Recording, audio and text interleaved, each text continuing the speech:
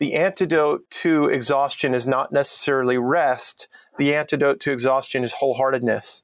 I remember when I heard that quote, I was driving and I had to pull over. I was on my way to preach somewhere, and I literally had to pull over and stop and say, what in the world is wholeheartedness? This is a show about self-discovery, about understanding ourselves, about looking into the mirror to see the good, the bad, and the unknown of who we are. This is about how we relate to God and everyone else. From Love Thy Neighborhood in Louisville, Kentucky. Welcome. Welcome to the EnneaCast.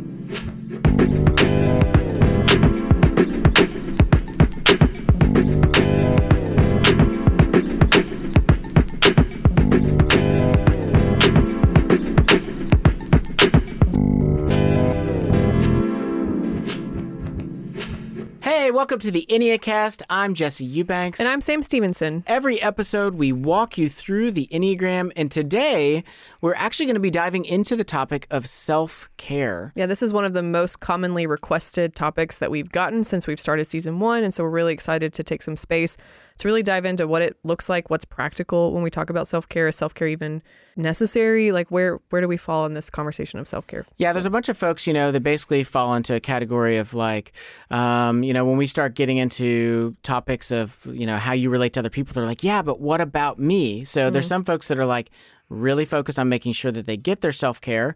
But there's also a whole other community of folks that really feel a genuine tension about self-care. Mm-hmm. Isn't self-care just selfish? Isn't it just me looking out for myself and not thinking about other people? Yeah. And so we wanted to be able to explore this more in depth and to be able to give folks, some helpful tools for diagnosing where you are in your relationship with self-care, but also a path forward so that you can have a healthy relationship with taking care of yourself. We've given you guys really practical tips and ways forward, and a lot of that has sounded like self-care, and so we wanted to create space to dedicate a whole episode to this idea. So joining us today to walk us through this journey of self-care is our special guest, Chuck DeGroat. Chuck is a therapist. He's a professor of pastoral care and Christian spirituality at Western Theological Seminary. He is the author of Toughest People to Love and Wholeheartedness, Busyness, Exhaustion, and Healing the Divided Self. Hey, Chuck, glad to have you with us. I'm so glad to be here with you guys. Yeah, so I have just a question kind of to start us off. For all of our listeners and for us even here in this room, like we might have different definitions of what we mean by self-care. So how would you define self-care? Yeah, great question. Self-care, maybe just a quick definition. I see self-care as an intentional process of self-examination. And self-examination is actually really old language that goes back in the Christian tradition hundreds and hundreds and hundreds of years. It's the work of looking deeply at our own lives, at our own stories. St. Augustine, in fact, says in chapter 10 of his Confessions, "Let me know myself and let me know you, O God." And so it's about knowing ourselves so that we can know God more deeply. So it's an intentional process of self-examination. Yeah, that's good. So when people are thinking about self-care, is it purely self-care in terms of just examining themselves, or is it also a sense of, hey, I'm getting certain things that I know that I need for myself? Yeah, I think it's both. I mean, it begins with knowing ourselves, and then from knowing ourselves, we engage in practices where we intentionally care for our hearts, for our bodies, for our health, for our spiritual well-being. But it really does begin with knowing your own particular dynamics, your relational style. That's why I think the Enneagram is so important to this conversation, because if you know your particular ways of struggling and sabotaging relationships, if you know your particular ways of moving against people, if you know the ways that you withdraw in particular kinds of ways from people or from God, you have a better sense of self-assessment, and then you can choose practices as a result. Yeah, that's so good. Yeah, lately I feel like the culture has kind of shifted what it means by self-care. Now it feels more like self-indulgence. And so what are practices that we can kind of build in? And we'll talk more about practical stuff later on. But yeah, can you just talk a little bit about the practical things to kind of build into a life rhythm? Yeah, I love that, because I was just talking to a guy the other day and we were talking about self-care, and I said, so what do you do? What are your practices? And he's like, when I'm tired, I just go home and I play like 4 or 5 hours of video games. And I said, I don't know that that's self-care, actually. That may be closer to what you call self-indulgence. So it's like the mindless scrolling through Instagram or Pinterest or Twitter. It's the hours and hours of video games or Netflix. When I think about intentional practices of self-care, I think first about creating space for silence and solitude and an inner conversation with God. And so what does it look like for us to create space to be quiet? And that can be really frightening for people, particularly if you're used to being sort of chronically busy. Yeah, we live in an age that really helps us not have to think about deeper, hard things, because a lot of times those thoughts come out of a space of what at first feels almost like boredom. Yeah. And we live in an age where like boredom is the capital sin. That's right. But boredom, it's a good thing. It leads to that deeper terrain. Well, how can we know when we're not properly caring for ourselves? Like, what are some of the telltale signs that our relationship with self-care is just out of whack? Yeah. Well, ordinarily, life catches up with us. And what I mean by that is like a woman I was talking to the other day who pushed and pushed and pushed all last fall and got a bad case of the flu. And she said, I just wasn't taking care of myself. And what she meant by that was she was working too hard. She wasn't engaging in regular, consistent spiritual practices. And she wasn't tuning into her own heart. And by that, I mean, she wasn't really paying attention to what she was feeling and what she needed. She was just kind of pushing through her feelings and needs each day to take care of other people. And so it often catches up with us in our health. It may catch up in particular kinds of ways of relating. We might get kind of passive aggressive or resentful, or things might start to come out sideways. We might find ourselves drinking too much or eating too much. People generally do this right around the time of the new year. They wake up to the fact that I've been drinking and eating way too much. Yeah. I need to do something about this. Right. Or Lent, which becomes another season for people of saying, I've been pushing pretty hard. Maybe I need to use Lent as a time to think about what's going on in my life and how I might live differently. Mm-hmm. Yeah, so obviously it's really important that people understand the difference between self-care and self-indulgence, and that we understand that those are not the same thing. Yeah, that's right. So our goal is not to pursue overindulgence of self-care, but it's also not to pursue negligence of self-care, but to live as dependent creatures. The reality that the Lord has made us as people, that we have needs, and those needs need to be met, or we will face the consequences, because our soul will go get its needs met somehow. Yeah. That's right. What would you say to the camp of people that maybe either deny their own needs or are reluctant to engage in self-care because it feels selfish? It activates some level of guilt for them. Yeah. Well, that's a tricky one, because I experience people who have that kind of resistance. Sometimes it's a theological resistance, but more often than not, underneath it, there's some sort of psychological resistance. Like what I find always is that there's a story behind that. There's some pain around really looking at themselves and their own needs. And so for me to look at my anger, for instance, or for me to look at my sadness, that's just too much. That's just too hard. And so they end up kind of theologizing around it or away from it, I guess, in a way that keeps them from engaging. That's really sad, because the anger ends up coming out sideways, or the sadness becomes depression.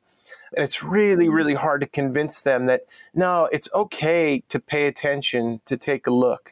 Oftentimes when I talk about this and teach on it, I say in the Christian tradition, inevitably with those that you find talking about self-care, if you want to call it that, self-examination, it always leads to humility, not grandiosity that you see in the narcissist, but true self-care will always lead you to humility, to self-giving love, to self-surrender. Yeah, that's good. That's a striking distinction. Yeah, that is really good. Yeah, I feel like there's a tendency, for us to weaponize scripture to neglect our need for self-care, like the whole denial of self. So can you talk about ways that maybe we can over-spiritualize, like specifically those people that can make self-care a moral issue, when really we're kind of getting at a fundamental soul level, psychological, physical issue? Yeah, I've got a piece out there in a blog somewhere on my website from years ago where I say something like, you've got to have a self to deny a self. I think that what ends up happening is we don't do the work of sort of discovering our true selves. And John Stott says something to this effect, that there's a true self created in the image of God that we are invited to discover and know. God delights in us. God delights in who he created, our true self, but we live out of this false self that we are called to deny. And so you've got to do a little bit of inner work. And again, the Enneagram is so helpful for this because it uses distinctions like the true self and the false self. And it helps us identify our masks, our false selves, the selves that we are to deny. Mm-hmm. Well, talk to me a little bit about some of the common challenges or hindrances to practicing appropriate self-care that you've seen either in your own life or in the lives of others. Yeah, I mean, you just hit on it, but there is a kind of laziness that we all encounter, I guess, in our lives in one level or another, where we just don't do the intentional work of looking at our own lives, looking at our own hearts. I think that that's something that is sort of endemic to each one of the types of the Enneagram in their own ways. There's the 2 is always helpful, is always engaging other people, is always trying to be there for others. The 3 is always achieving. And we end up becoming sort of like spiritually and emotionally lazy. And so that's one of the major obstacles. We've got to become aware of the ways in which we fail to do the intentional work. What are the ways in which we sabotage our own hearts? The other piece of this is just our own stories. I think many of us don't learn at an early age to do this kind of intentional work of looking at our own lives. I have 2 daughters, 17 and 16 years old, and we've tried to invite them into an honest self-assessment process, but they've got their technology, they've got their shows they watch, they've got their friends, they've got school. And so it becomes a little bit difficult, Mm-hmm. But I want to invite them to journal and look at their own lives and to stop and to meditate. Yeah. Yeah. So what Enneagram types do you think are more prone to struggling with self-care? Now that we're talking, kind of bringing the Enneagram into the conversation, can you just articulate a little bit about where we might all fall on this category, in this paradigm, I guess? Yeah. Well, I think each one of the Enneagram types struggle in their own ways. That's not to sort of back away from your question. Mm-hmm.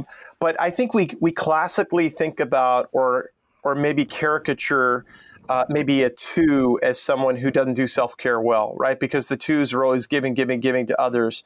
Or the 3 who's constantly climbing the ladder. But each particular Enneagram type has their own way of sabotaging an inner conversation, self-examination, self-care practices. And so that's one of the tricky things.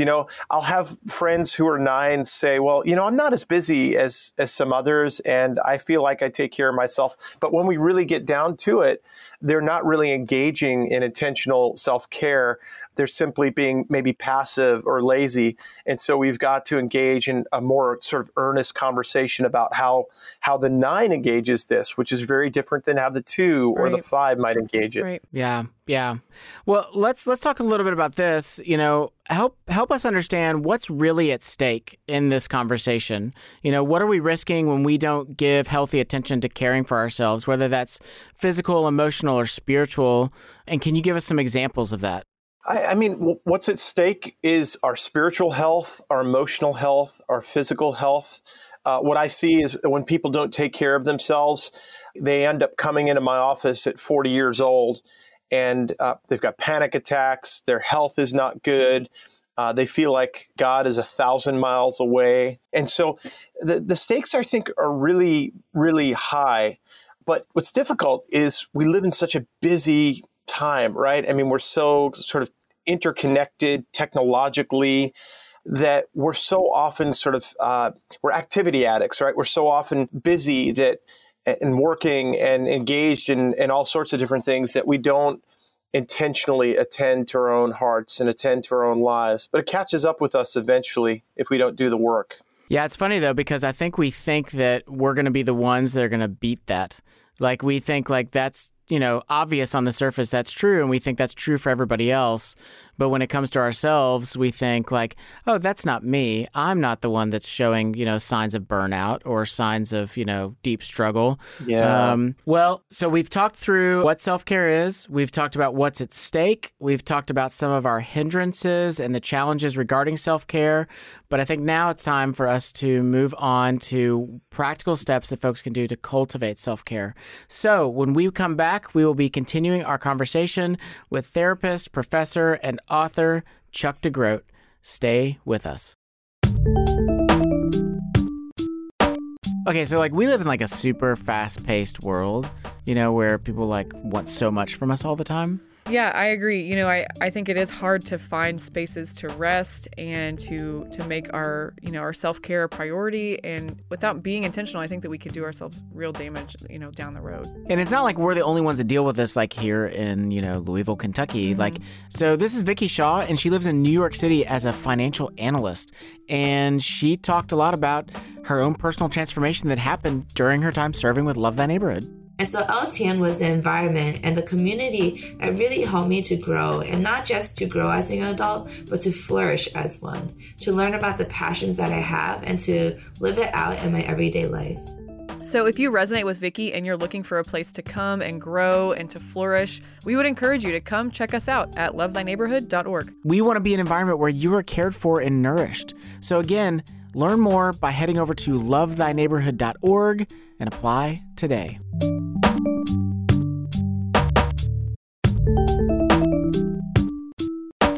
Have you ever thought about what kind of neighbor you are? I haven't. What if I told you that we had a really fun quiz you could take that would kind of give you a little insight into that? Like a BuzzFeed style quiz? Yeah, sort of BuzzFeed. Sure, yeah. Ask me a question. Okay, well, let's start here.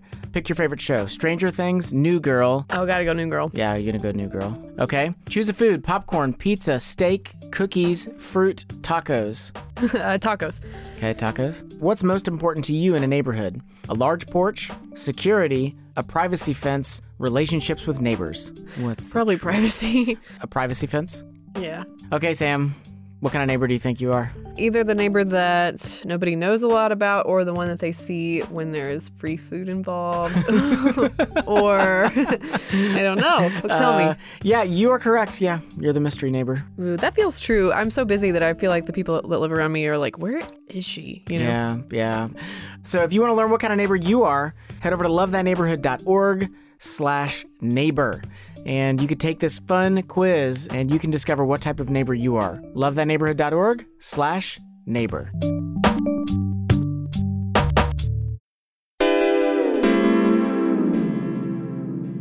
Hey, welcome back to the Enneacast. I'm Jesse Eubanks. And I'm Sam Stevenson. So now that we've kind of gotten a lay of the land about self-care there, I'm sure that there are many people that are listening that already kind of say oh, my self-care is out of whack. So to those people, Chuck, what would you say? What is the way forward? Well, I think this is where it's we need each other.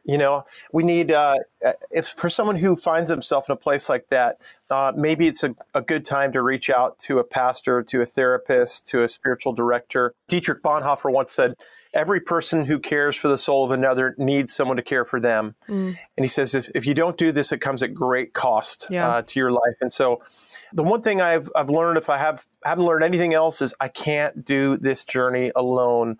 Yeah. And I need someone else in my life. I need a couple of friends in my life. I need a mentor, maybe a spiritual director to ask specific questions. And again, this is where the Enneagram is so helpful. We often look at the Enneagram as a way of saying, okay, so how are you sabotaging self-care? How does your Enneagram type actually sort of reveal how you're sabotaging self-care? Yeah, it's almost a misnomer. The anecdote or the way forward with self-care is others. I was thinking before we started, is self-care even the realistic term to use? Because a lot of times, I know for me, whenever I'm experiencing I feel deficient, my soul feels exhausted. The anecdote is not to muster up strength in myself, it's to look to other people. So I think self-care can kind of be hijacked as I have to go fix myself in private to present myself in public. But I think that can be a really dangerous mindset for people. Yeah. Yeah, and I think we go through seasons too. One of the conversations we've been having around the Love Thy Neighborhood offices lately is just even around capacities. We go through seasons where a lot of circumstances in our life are going pretty well and we are getting good sleep at night and we've got really good friendships and we haven't suffered any significant losses recently. And so we have more capacity to do more, to engage more. But we also go through seasons where life just sucks. All it's of just that very, goes very away. hard. It's just Yeah. like the opposite of all that. Yeah. And our capacities are compromised and diminished. And so self-care needs to look like something very, very different in those seasons. And I think part of that self-examination is we have to be willing to stop and go, what season am I in right now? Like, if I was going to diagnose, my season of life, what is it? So it's not like a permanent treatment plan. It's like a daily, ever-changing treatment plan. That's right. I love that. Well said. Well, along those lines, like what kinds of practical tips do you have for people regarding how to keep self-care balanced in their lives? Yeah. Well, I think you put your finger on it. There are seasons, right? And so we've got to sort of go at it with a kind of, I kind of come at it with a kind of diagnostic framework. Like, where are you right now is a really important question for me. And it's a question that you find in Genesis chapter 3. The very first question that God asks Adam and Eve in their hiding is, where are you? You know, in terms of balance, here again, it's so subjective, right? So I was talking to someone the other day who feels like self-care was so rich and so good before he had kids. And now that he's got like 3 kids under 5, it's really, really hard. And there aren't the spaces that used to exist, right? Yeah. And so he went from a season where it was like I was engaging all these practices every day. I was doing the daily office and the Ignatian Examen and journaling, and no, I do none of it. And so he and I simply talked about what it looks like for him to simply be more present to his life. If he can't carve out spaces, what does it look like to be present in the spaces that he finds himself right now? And so it's a different kind of self-care than he imagined. It actually has to do less with getting 20 or 30 minutes on his own, and it looks more like being present when he's simply holding his daughter as she's taking a nap. I think that's a really practical diagnosis. Seasons of life dictate our capacity to indulge or to experience self-care. So we were talking before the episode started, like single people who are not married with no kids, self-care might look different versus a family and, a spouse, a parent relationship experiencing self-care. So can we just kind of set expectations of what's realistic? It feels like there's a temptation to just keep pushing through and then I'll get rest. But the reality is, like, the things never end. So when will I get rest? Like, can I rest and feel restful, or do I just feel anxious about getting right back into work after that? Yeah, that's so good. I mean, can I tell a quick story? Yeah, please. Early on in ministry, I hit a wall. I was pushing, and I thought I was resting, but I wasn't really resting. And one example of that was we got a vacation away at the beach, and I brought like 14 books with me, and I had my 2 kids under 2 years old. And that's not a vacation. No, but I was like, dang it, I'm going to rest. My hands were clenched, and I was like, let's go rest. And I remember the weather was so hot. The pool was like drained at one point because like a little kid pooped in it. And oh no. And like I wasn't getting my reading in, and I was just becoming more and more angry. And I talked to someone when I got back, sort of a mentor in my life, and they pointed me to sort of a wise sage who said the antidote to exhaustion is not necessarily rest. The antidote to exhaustion is wholeheartedness. I remember when I heard that quote, I was driving and I had to pull over. I was on my way to preach somewhere, and I literally had to pull over and stop and say, what in the world is wholeheartedness? I think when we talk about rest, it is kind of forced. Like, I'm going to rest this weekend. Right. But rest looks more like watching like 13 hours of football on a weekend. And you just, you go back to work more exhausted on a Monday morning. I think wholeheartedness is an invitation to shalom. It's an invitation to what we're created for. It's a getting back to like our origin story. God made us in and for relationship. He made us to love, to be enjoyed, to play, to delight. And I think that when I wrote a book on this, obviously, but when I talk about wholeheartedness, I talk about going on a different kind of intentional journey that brings us back to, or orients us back to, who we were made to be in the image of likeness of God, rather than kind of this forced notion of rest that looks like 3 hours or 10 hours of Netflix or video gaming. Well, let me ask this then. What are some of the like key ingredients you would say that go into a healthy self-care? What are some of the common ingredients? Yeah. So number one, I think we do have to, and this is where the Enneagram comes into play. We do have to locate how we sabotage rest, how we sabotage wholeheartedness. And so when we identify with our Enneagram type, we really get a sense of like our core strategy of sabotage. I call these obstacles to union with Christ. My definition of wholeheartedness is living in oneness and worthiness in Christ. When we're not living in oneness and worthiness, we're living out of some other kind of relational strategy to get our needs met. And the Enneagram sort of points us to that relational strategy. Like, I'm an Enneagram 1, so I need to be right all the time, or I'm an Enneagram 7, so I need to kind of hop like a frog from experience to experience to experience. So number one for me is identifying how we sabotage the joy that God has designed us for, If we identify the ways in which we sabotage, then we can begin to talk about particular kinds of practices to allow us to kind of live more from our core true self, designed for dignity in God. Yeah. So while we're talking about specific Enneagram types, we may not have time to go through all 9, but I do think that there are commonalities between the 9 numbers. So can we talk maybe about the relational posturing categories, like the assertive, withdrawn, dutiful, because all of those people clearly have different ways of dealing and navigating through life. So yeah, can you articulate that a little better? Yeah. So in the Enneagram, there are these Hornevian types based on the psychology of Karen Horney, who said, there are 3 major relational styles: people who move toward other people who move against other people, and people who move away. So in Enneagram language, we call this withdrawn, assertive, and dutiful. And so there are certain types that withdraw. The 4s, the 5s, the 9s tend to move away. There are some who are more assertive or move against, the 3s, the 7s, the 8s. There are some who are more dutiful, the 1s, the 2s, and the 6s. And so let's take the dutiful folks for one moment. The dutiful folks, they show up to all the service projects. Like, they're at church every Sunday, 20 minutes early. They're very mindful of doing their devotions regularly. Like, that's just who they are. And yet, when we get into a conversation about this, sometimes they're sort of like the elder brother in Luke 15. Yeah. You know that story, right? Mm-hmm.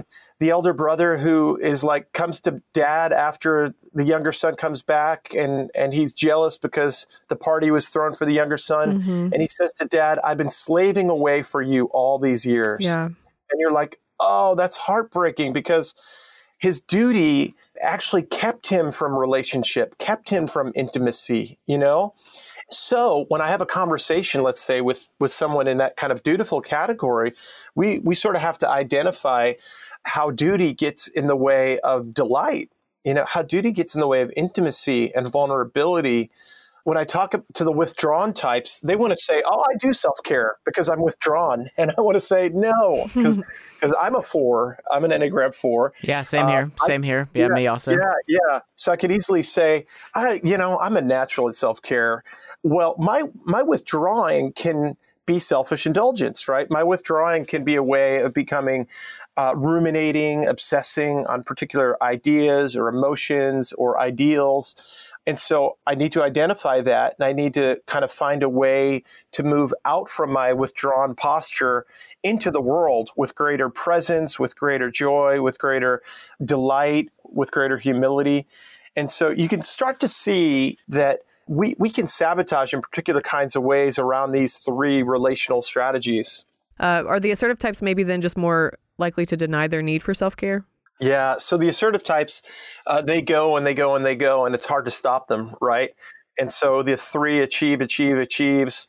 The 7 hops from one experience to the next, planning and obsessing about the next thing. The 8, 8 has never found himself or herself in a circumstance that she can't control or find power in, and so for them, it's more a matter of saying, what would it look like for you to stop for a moment? What would it look like for you to move to silence, to solitude? What would it look like for you to identify the ways in which you go and go and go and sort of chart a new course? My friend who's an 8 went on a pilgrimage this past summer, and he went on the Camino.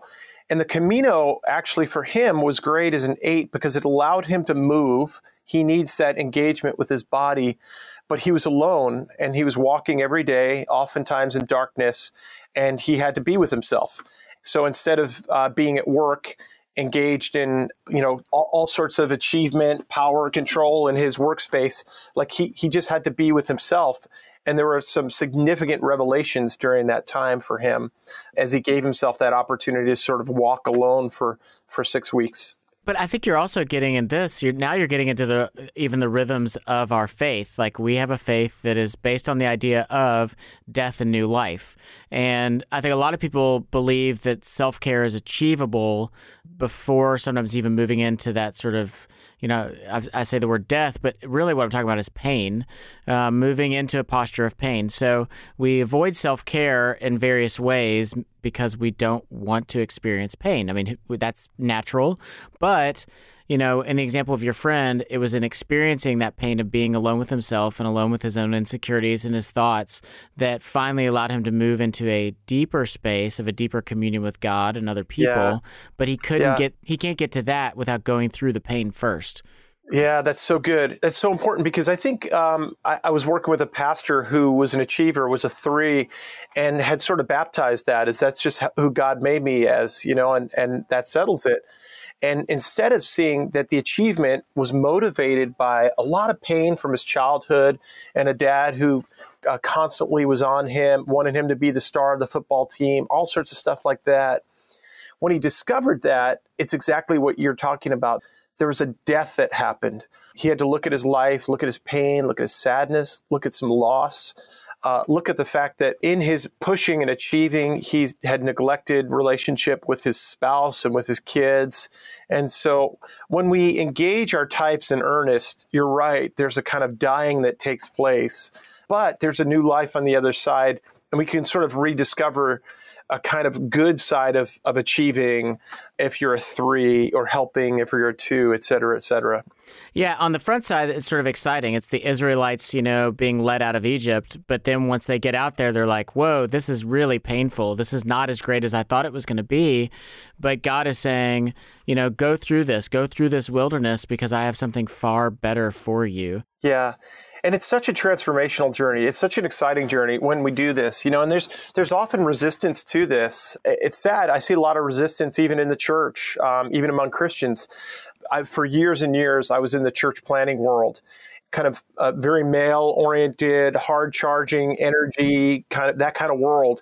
And I saw many, many pastors burn out, many pastors hit a wall, have affairs, addictions, things like that, because they didn't stop to do the inner work, to slow down and to ask the question, what's driving this? And I was just talking to a pastor just the other day who's about to turn 40 and feels like he's about to become irrelevant, second half of life. And in fact, I asked this person, I said, do you want to engage that question through counseling, through spiritual direction? He's like, I just don't think I have time to. And that's so sad to me when people say that. Yeah. Yeah, because the stakes get pretty high. Stakes are really high. Yeah. Well, let me ask you this final question, which is just, if you could give any encouragement to the people listening to this podcast that are trying to think through self-care and trying to think about their own relationship with self-care, what encouragement would you give them? Yeah, my encouragement is that when you go on this journey of self-care, life does not become more difficult necessarily. You actually find yourself becoming more free. And what I mean by that is this. I think that when people go on this journey, they think that they're going to sort of discover all sorts of pain in their life, pain in their childhoods, things like that, that will be a significant burden to them. But the true work of self-care is a kind of a work of unburdening. It's Jesus saying, come to me, all you who are weary and heavily burdened, and I will give you rest. It's actually a giving over of our burdens to someone else. My encouragement is find someone that you can share your burdens with, whether you call that person your therapist, your friend, your mentor, your spiritual director, someone who will listen to your story, someone who will hear your vulnerabilities, someone who knows your secrets. And I think what we discover in that, both doing that with Jesus and with mentors, is that there's a great freedom that we'll experience in our souls. Well, that's wonderful, and we fully affirm that and agree. Yes, absolutely. Yeah. Well, when we come back, we will be playing I Know What You Need with Chuck DeGroat. Stay with us. Okay, Sam, from season 1, was there like a guest that you resonated with the most? I mean, clearly it has to be Beth McCord. She's a 9. She just had so much wisdom and insight. I wish she lived closer so we could hang out. Yeah, you guys are like cut from the same cloth for sure. Exactly. Well, why don't you tell our listeners about this contest that we're running in partnership with Beth McCord? That's right. We're giving away to 2 lucky winners a free Enneagram course from Beth McCord at yourenneagramcoach.com. I love Beth. Like, I just think that she's so Great. insightful. That's so awesome. Her visual content is so clear. So, yeah, this course is really going to be helpful. So, Jesse, tell them how they can win this contest. Yeah, okay, so all you have to do is head over to lovethatneighborhood.org/Enneacast, and there you will find a place where you can sign up to be entered to win these online courses. But that's not all. If you head over to iTunes and you leave a review for the Enneacast or for the Love That Neighborhood podcast, or for both, you will be entered for up to 2 additional chances to win. Guys, you have to do it now. Go to lovethatneighborhood.org/Enneacast to be entered to win.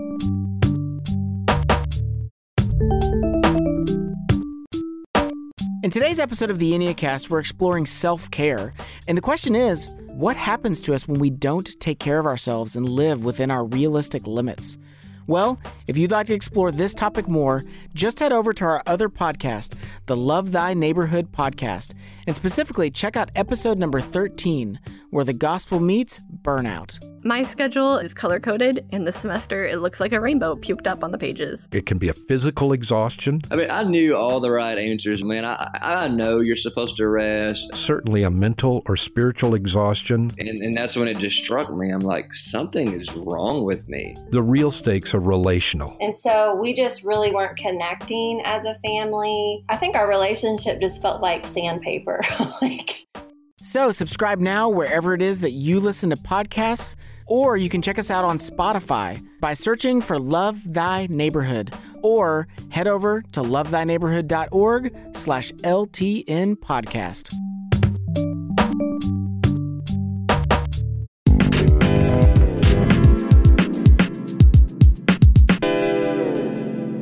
Hey, welcome back to the Enneacast. I'm Jesse Eubanks. And I'm Sam Stevenson. And now we're going to play I Know What You Need.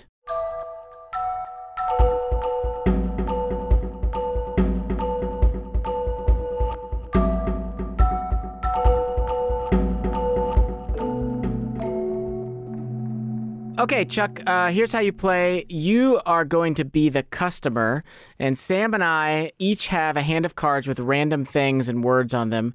We're going to pair these cards to make an item to sell you.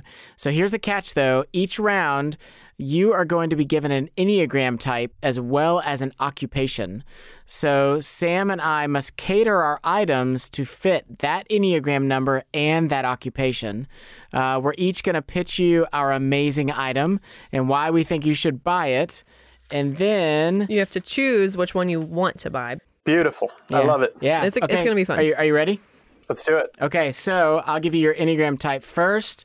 So you are a type 9. And your occupation, a chef. So type 9 chef. Okay. And then you want to go first? Ladies first, Sam. Sure. All right. Chuck, as we all know, you are the world-renowned chef. You are also the peacemaker. And so what I have for you is what I call the guilt sandwich. And the guilt sandwich is this custom meal that you can make for yourself because you have all these ingredients, but it'll alleviate the false sense of guilt that you may feel for any sort of mishap that happens in the kitchen or at home or in your personal life. So the guilt sandwich, it comes with a monthly subscription kit. You can buy a 12-month subscription. I'll send you this box to yourself, kind of like that HelloFresh meal prep box that comes. That's what this is called, except it's the guilt sandwich. $14.99 per month, 12 months, $20.99. Sounds amazing. I love it. Yeah. I think she's also appealing to the fact that 9s really love like a good meal. I mean, all types love a good meal, but 9s like a good meal. Yeah. Okay. So yeah, guilt sandwich. That sounds fine. Whatever. You know, you can get those at any Dollar General. No, you cannot. But I am offering you the kitten trampoline. Nines struggle at times to kind of fall asleep to their bodies. So they sometimes just get a little drowsy, a little lazy. They get out of touch with their bodies. The kitten trampoline allows you to instantly generate a trampoline anywhere you want that has kittens on it. Yeah, keep going. This is a great pitch. Yeah, because, kittens are... Well, the one thing you need is kittens in the air. Yeah, people need, Nines, tactile. They love cuddly things. So it has the illusion of being cuddly and relaxing, while actually it wakes them up to life. So if you would like to wake up to life, get yourself a kitten trampoline. Wow. These are really... That's amazing. So it's a guilt sandwich. Is that right? Yeah, monthly subscription box. Guilt sandwich. Oh, a monthly subscription. Yeah, okay, yeah, so yeah. I like a lifetime supply of like guilt sandwiches. Yeah, you renew yearly, but yes. I'm going to assume as a chef and as a 9 that I've got a strong one wing, and there's a lot of guilt, There a lot is. of guilt, Yep, it's relatable. and a really loud inner critic. And that kitten trampoline thing, that sounds like nonsense. So I'm going to go with the guilt sandwich. Yeah, it does. Thank you, Chuck. Man, I knew I was a goner the moment that I was like, ooh, she did the existential appeal. I'm done here. Yeah, so good. So round 1 goes to Sam. For round number 2, your type is type 7. Type 7. And you are a school bus driver. That's not possible for 7. It's so boring. Could you imagine just a 7 and those? I must be a really depressed 7. Those kids would be very unsupervised in that environment. No, it's like the magic school bus. Yeah. Like, Oh, or like it's the the magic most school fun bus. school bus ride of their lives. Okay, maybe if they're like the field trip school It's a party school bus. driver, it's a party bus. It's a party bus. Okay, got it. Okay. Let's see Okay. what I got here. I think I have a decent pitch, but I'll let you go first. Okay, Chuck, I'm offering you this incredible offer. You are a joyful, adventurous, world-traveling individual who has somehow found themselves as a school bus driver. And what you need in life is you need the escape parachute. The escape parachute is something that you can wear where the moment that you begin to experience the unfortunate discomfort of all of these little rugrats that are bugging you and bothering you, you can just eject straight out of that school bus and escape and then float down. And not only that, but your escape parachute comes with a homing beacon inside of it that will be set to your favorite restaurant. What? And so as you begin to land, it takes you straight to wherever it is that you want to be so that you can enjoy a good meal as those children crash. That sounds terrible. The bus has autopilot. Yeah, sure. That feels like a... Can we just stop now and I choose this one? Yes. I mean, this is Yes, amazing. I'm good with this. Wow. Mine will not... An escape parachute. Mine is so Yeah, lame in okay. comparison, but I feel like I'm obligated to tell you. Okay. Yeah, you're committed now. Let's do it. Okay. Maybe. We'll see. I've spent some time on a school bus in my early days as a youth, and one thing that I hated was the smell. So what I have for you is uniform spray. It's just a mist that can go off in your school bus because, let's face it, you're stuck, you're committed, you're a resourceful 7, you've committed to a mundane life, you are doing this routine, you love it, you love your kids, but they're middle schoolers and they smell. And so this uniform spray will dispense from the school bus and will you can customize the scents that you would like it to have, and it will specifically appeal to the uniforms that your kids are wearing because you can't escape reality. You got to just make it smell better. That's a good tagline. You can't escape reality. You just got to make it smell better. Wow. I don't know. Wow. I feel like I've made a pretty Yeah. compelling argument. I don't know. I mean, I'm a 7, so I like putting Band-Aids on my problems, but the opportunity to float above my problems with a homing beacon for my favorite restaurant, that sounds pretty amazing. I'm going to go there. I'm going to go with that one. Yep. Thank Feels you. true. Thank you. You've made the right choice. You've made the right choice. Okay, round. for round 3, to see who wins this once and for all, you are a type 4.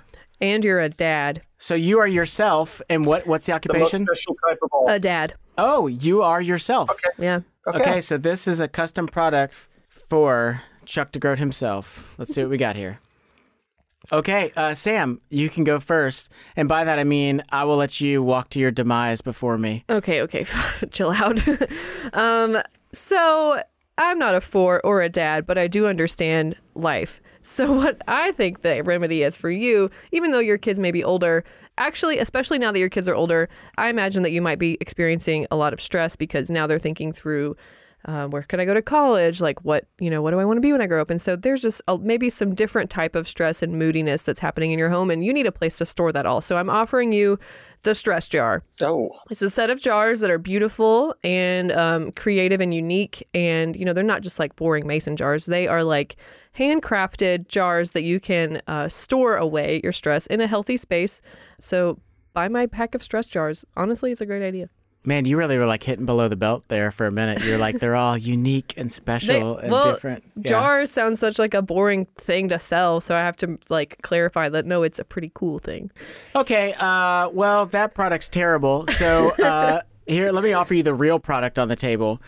Chuck, what you need in life is passion sauce. Oh, wow. Passion sauce will allow you to put this special sauce into any meal that you're having, and instantaneously, in those moments where you're experiencing your existential dread, you're feeling like life has become meaningless, passion sauce helps you see the beauty of life. It doesn't change your life, it just helps you see it with more beauty. Wow. And so... Get lost in the passion sauce. What'd you say? So get lost in the passion sauce. Get lost in the passion sauce. You guys are convincing, both of you. Thank you. But how does a 4 not go with the passion sauce? Boom. Wow. Boom. Dang. You gone down, Sam Stevenson. I know. You know what? Let me say this, though, Sam. Your strategy in round 1 was so good that I decided I was just going to duplicate your strategy in the next 2 rounds. I only won because of you. That somehow is not comforting. That's kind So of... really, Sam, we won. That doesn't feel true either. Okay, now it's time for listener questions. Okay, so we're going to end each episode this season by asking our guests questions from our listeners. And so let's do that now.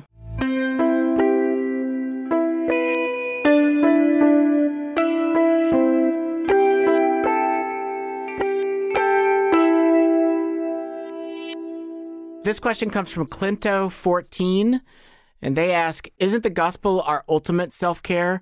Do we focus too much on self-care instead of God? Good question. Isn't the gospel our... Well, I mean, I think that if you read Scripture as a story from Genesis to Revelation that very much includes our wrestling with God, what you understand from it, particularly if you read the Psalms, is that I don't know that you can grow or mature or experience transformation without doing the hard work of looking at your own life. I mean, I think of the Psalm 139, right? Search me and know me, right? Examine my heart. I think of Jesus stealing away time himself over the course of his ministry to simply step away and to be in the presence of God. It takes both one's own wrestling and God. And that's why those who talked about self-examination, self-care throughout the history of the church always said that your own self-care will always lead you to God. But also the reverse is true. As you pursue God, you're going to be led back to your own journey, your own struggle, your own life, your own story, and you've got to do your work on that. So the gospel invites us to do this work. Yeah, and again, the distinguishing mark there is that you're talking about self-care of our true self, not self-care of our false self. So indulgence in our false self will lead us away from God, but caring for our true self in Christ will lead us closer to God. And so there's a false dichotomy that's made when we say, yeah, why are you focused so much on yourself and not on God? Well, if you're caring for your true self in Christ, then you will walk more closely with God and other people and yourself. It's just inevitable. Well, let me ask these next 2 questions. So I'm going to ask them back to back because I think that they go together. So the first question is from Abigail Day, and she asks, when does self-care just become escapism?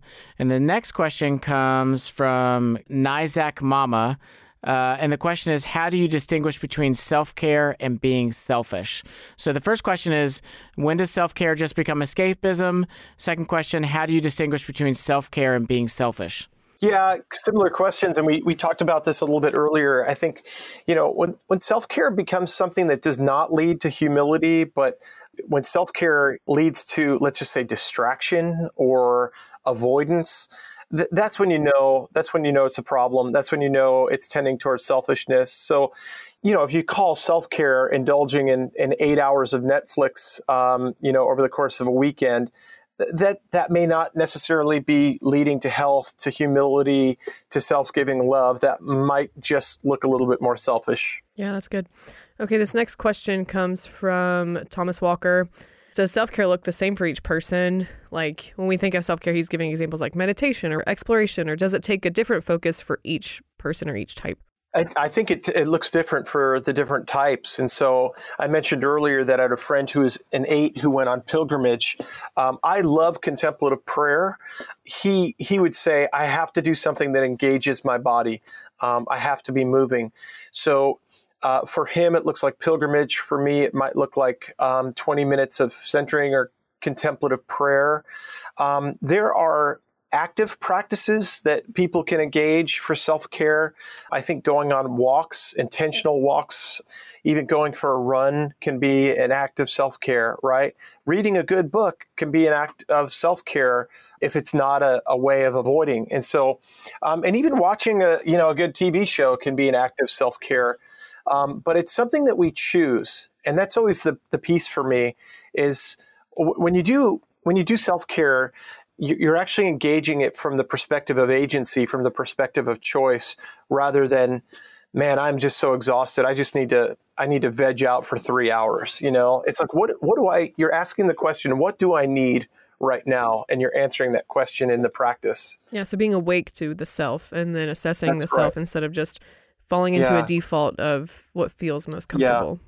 Hey, Chuck, it's been really good having you on, man. We've really appreciated this conversation. Yeah. Great being with you guys. So fun.